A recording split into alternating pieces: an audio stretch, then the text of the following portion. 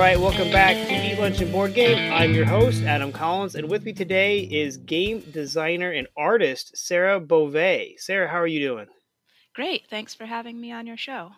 Oh, no problem. Now I have had an artist. I feel like I'm slowly working through every aspect of the gaming community. Well, I love being part of the gaming community. Chip and I, my husband Chip is a game designer, and when we met, we played lots of games together. So that's a great way to get to know people. Absolutely. So, for anybody who doesn't know, we've already mentioned you're an artist. So, anything else you do in the gaming community? Not really. I've been to some game conventions with my husband, and we'd like to take our daughter to one when she gets old enough. She's 7 now, and she's very into gaming. We're a gaming family. Oh, there's nothing wrong with that. My son, he's 8, and we were trying to sneak a game of Button Men in before dinner today.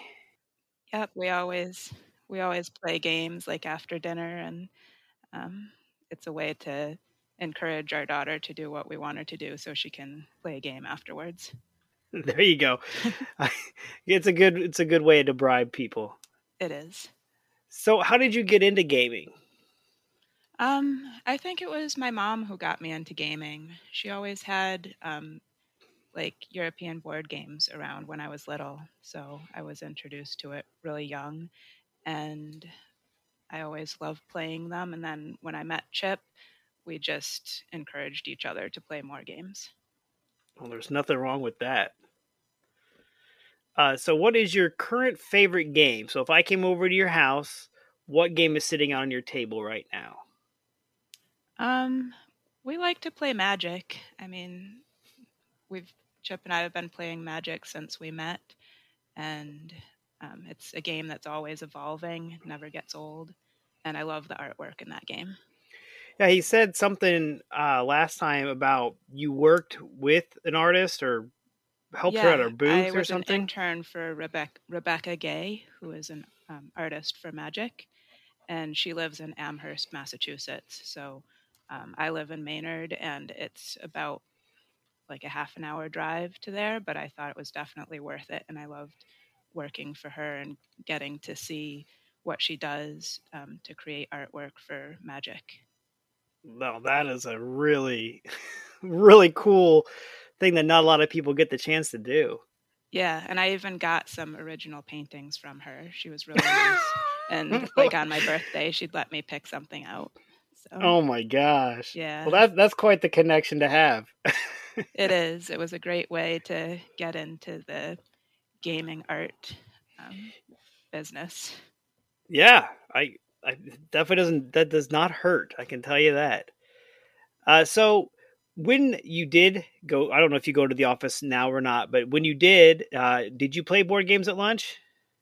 Well, Chip used to work really close to our house, and he would play games during his lunch. I've never really had to um, go into an office, although I did work um, at the at, at a museum around here, but we didn't really game during lunch.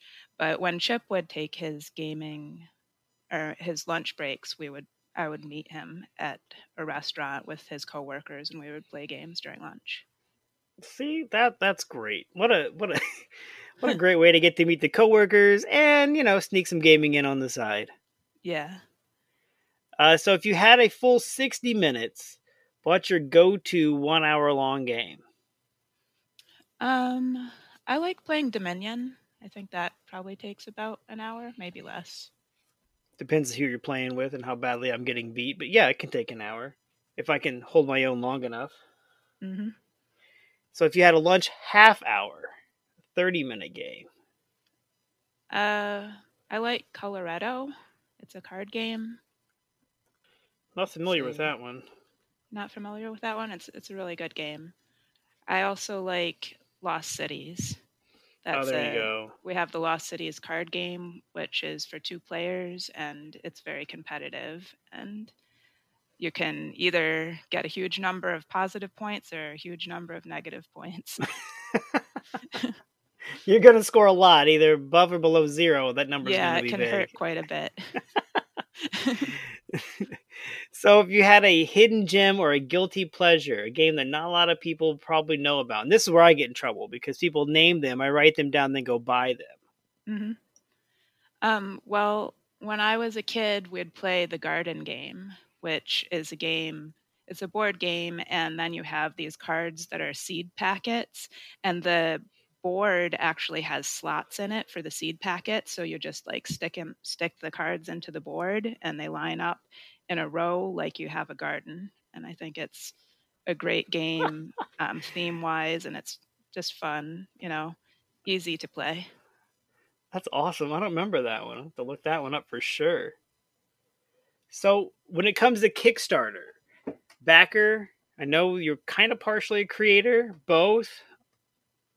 Yeah, mostly I've created for Kickstarter, but I haven't gotten into it much. I'm not um like I don't use the computer for a whole lot of things. I'm actually even for my artwork, I like to use old techniques.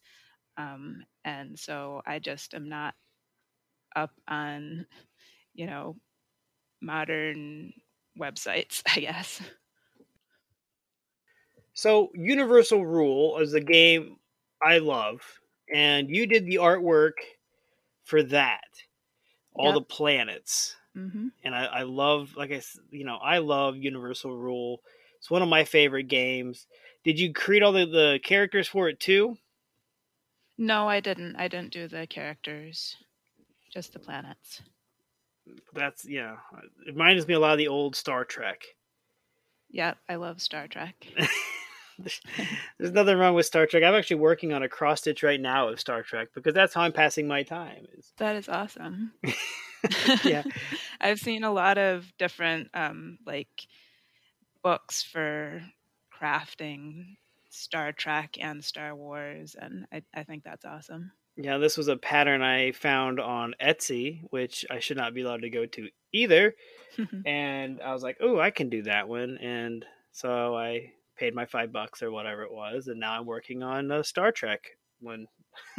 That's cool. When Yeah. our daughter was born, one of our friends made her a knitted lightsaber. It was like, Oh my gosh, a soft lightsaber. that's awesome. Yeah. That's crazy. Was it a good one, like a green color or Yeah, it blue? was sort of like a metallic green thread, so or, Oh yarn, so it looked like it go all was lit out. up. That's awesome. Oh man. So what other games have you done the artwork for? I've done the artwork for John Simontov's Liberation. It's another card game from That's Button the hidden Shy. movement game. Yep. And so that one actually is based in the same universe that I created for Universal Rule. So it shows cities that would be on the planets that I painted previously. So you painted all those planets on like canvas? No, I actually painted them on paper, like a acid-free watercolor paper. It's Arches hot press, and um, so what I do is I put acrylic on first, and then if I'm going to use oil, I'd do that on top of the acrylic so that it won't damage the paper. Nice. Liberation's another one of my favorite ones with the hidden movement aspect. I guess I never put two and two together that that's in the same pocket universe. They also have the Anthelion, the push pull one. Button Shy is one of my favorite places to go and spend a lot of money as well. Oh yeah, that's good. It's a good place to go lose a lot of money. Yep. Most time I go and buy them all off a P&P arcade, so I lose money slowly, but it's like a constant stream as opposed to the all at once gush. Yeah, it's pretty impressive how much Button Shy can sell games. Like they're all card games and they're wallet games, but um, they're so convenient that I think people just collect them and have a big collection of these wallet games. Absolutely. I know I do. I actually have a collection of the files. I need to print them all off and laminate them and cut them out, but I'll get to that eventually. So, are you working on any of them right now? Any new games on the horizon for you? I'm hoping that there will be a like another Liberation game. So I'm sort of working on some more planets or some more cities for that. Um, and I'm also working on art for a game by Rachel Brunner called Royal Espionage, and I'm going to be painting hats and headgear for that game. So I really enjoy making series of paintings, and so that's a you know painting for games is perfect for making series of artwork. So, do you ever go bug Chip and say, "I have this great idea for art, make a game for it"?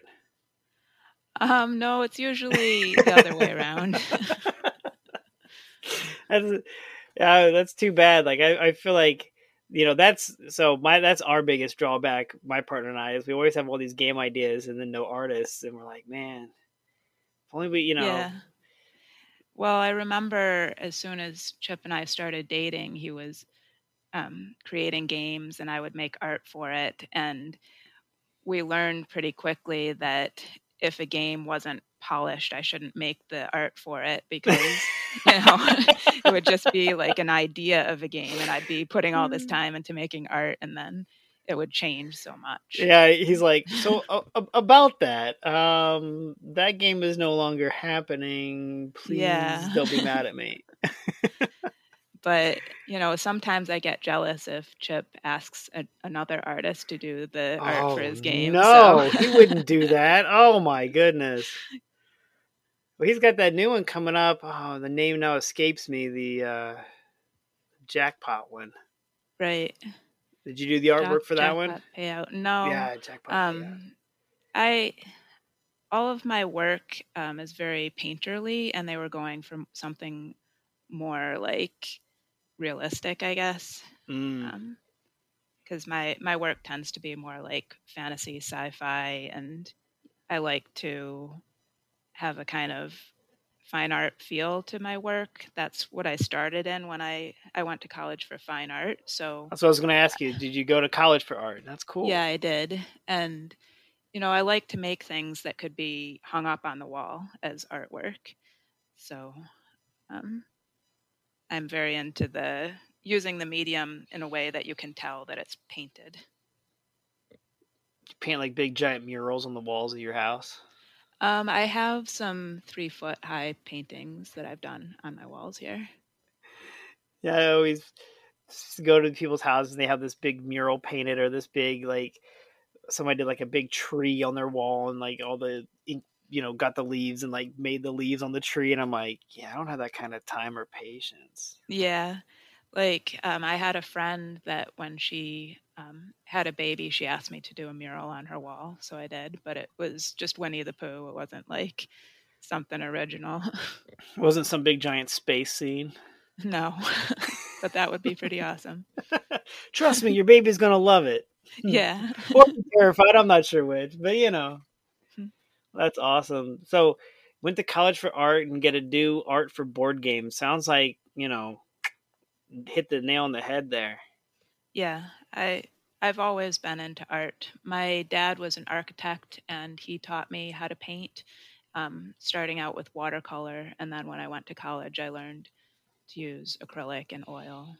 And so I started out in fine art and then I moved into illustration after that, where I learned, other media for illustration. So, colored pencils and pastel and all that.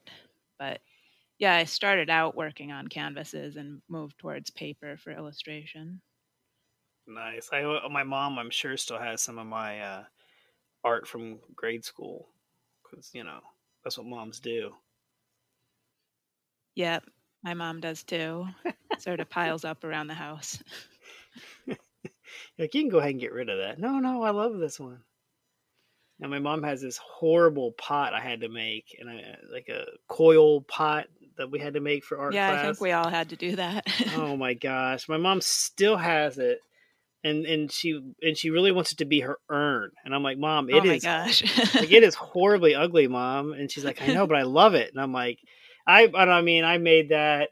Oh my goodness, my junior year of high school. So it's like over 20 years old, and it just sits around the house. And she puts like fake flowers in it for every season. And Oh, that's great. you still have that? She's, oh yeah. I'm like, oh my gosh. Well, it becomes really sentimental. I keep all my daughter's artwork and date it so that I know when she made it, and it's really exciting to see your kid do the things that you like to do. Oh yeah, I understand that. My son came to me with the game idea, and we've been working on it for a while. Hopefully, we can get it kind of smoothed out a little bit and push forward. But it's always fun, play a game, and then he's got an idea to change the game or make it quote unquote better. Yeah.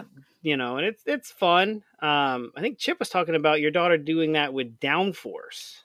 Yeah, she wants to retheme everything with bunnies. Bunnies. She wishes that everything could be about bunnies. Her schoolwork, her life, really. Downforce with bunnies. You could do that, right? Think about it though. You could hop over cars instead of running out. Like you could hop over cars. That'd be whole new dynamic to the game. All of a sudden, you're racing pink bunnies and blue bunnies down a track. Yep. Eve will play any game that's about bunnies, so sometimes we have to change the theme to be bunnies. There's a handful of bunny games out there. Yeah, there are. We probably have all of them.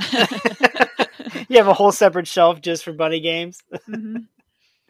These are the games that aren't bunnies. These are the games that are bunnies. Like that's how we divide up the games in the Beauvais household. That's right. If they have tokens that aren't bunnies, we just switch them out for bunnies. Where'd you get bunny tokens? I'm not sure. I don't remember where we got those, but we just reused them for different games. Monopoly, everybody's a bunny. It's a different color. Mm-hmm. Hey, if it isn't broke, don't fix it, right? That's right. So before I forget to ask, how do you pronounce Klaus Teuber's The Settlers of... The Settlers of Catan? There you go. All right. See, but one thing, it's funny. So I've interviewed two people from Canada, and they both say Catan, and I'm like, yeah, what? I've heard that too. Like, both of you? Both the people from Canada? So that seems to be like one of the big ones. And the other big thing is, do you throw away the boxes to your expansions and try to shove all your expansions into the base game? Yes, we do that. Yeah. Some people think that's like, sacrilege. And I'm like, you kidding? It's the way to do it. I use the empty boxes for other things. Might usually find their way to the recycle bin, but But yeah, I've got to do it. I've got to keep the shelf space. Shelf space is a premium in my house. So it's true. If we don't play a game for a while, it goes up to the attic, unfortunately. Ooh. And if we want to keep the game in the game room, we have to play it. So if we see it in the box that's going up to the attic, we have to take it out and play it right away. Quick, let's throw it out in the game of Uno before we lose the deck to the attic. Yeah. That's a good way to look at it.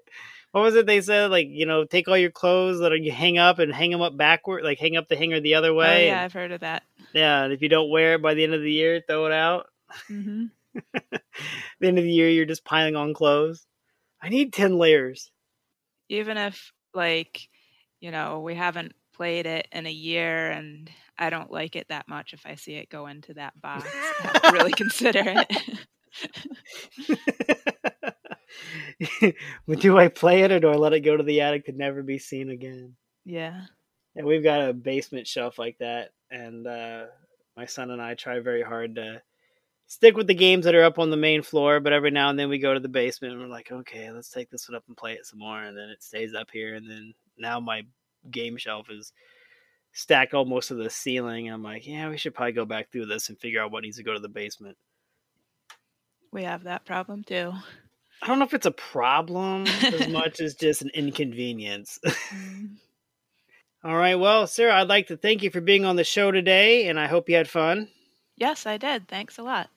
And if people wanted to reach out to you, how can they do that? I have a website that's thefairycircle.com, and it has information for getting a hold of me on there.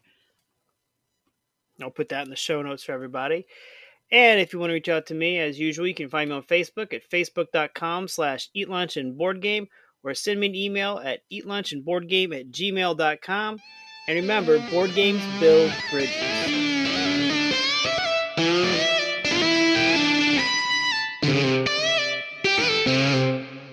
Average Joe's Gaming is a weekly podcast brought to you by us. I'm Joe. I'm Tom. We talk about all things game-related. In this hour-long podcast, you'll discover what has arrived in the game room, which Funko Pop Tom just could not resist, and maybe, if you're lucky, we might get around to talking about games. Might. Tune in weekly. You can find us on all of your favorite podcast formats. Stay in tune with all things sports around Indiana and the nation with the Crash Course Podcast.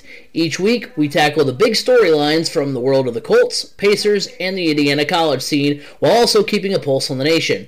We record live weekly at twitch.tv/3cmedia and can be found on YouTube, Apple Podcasts, Google Podcasts, Spotify, wherever podcasts can be heard. You can catch the Crash Course Podcast. When you're gaming, why not be comfy?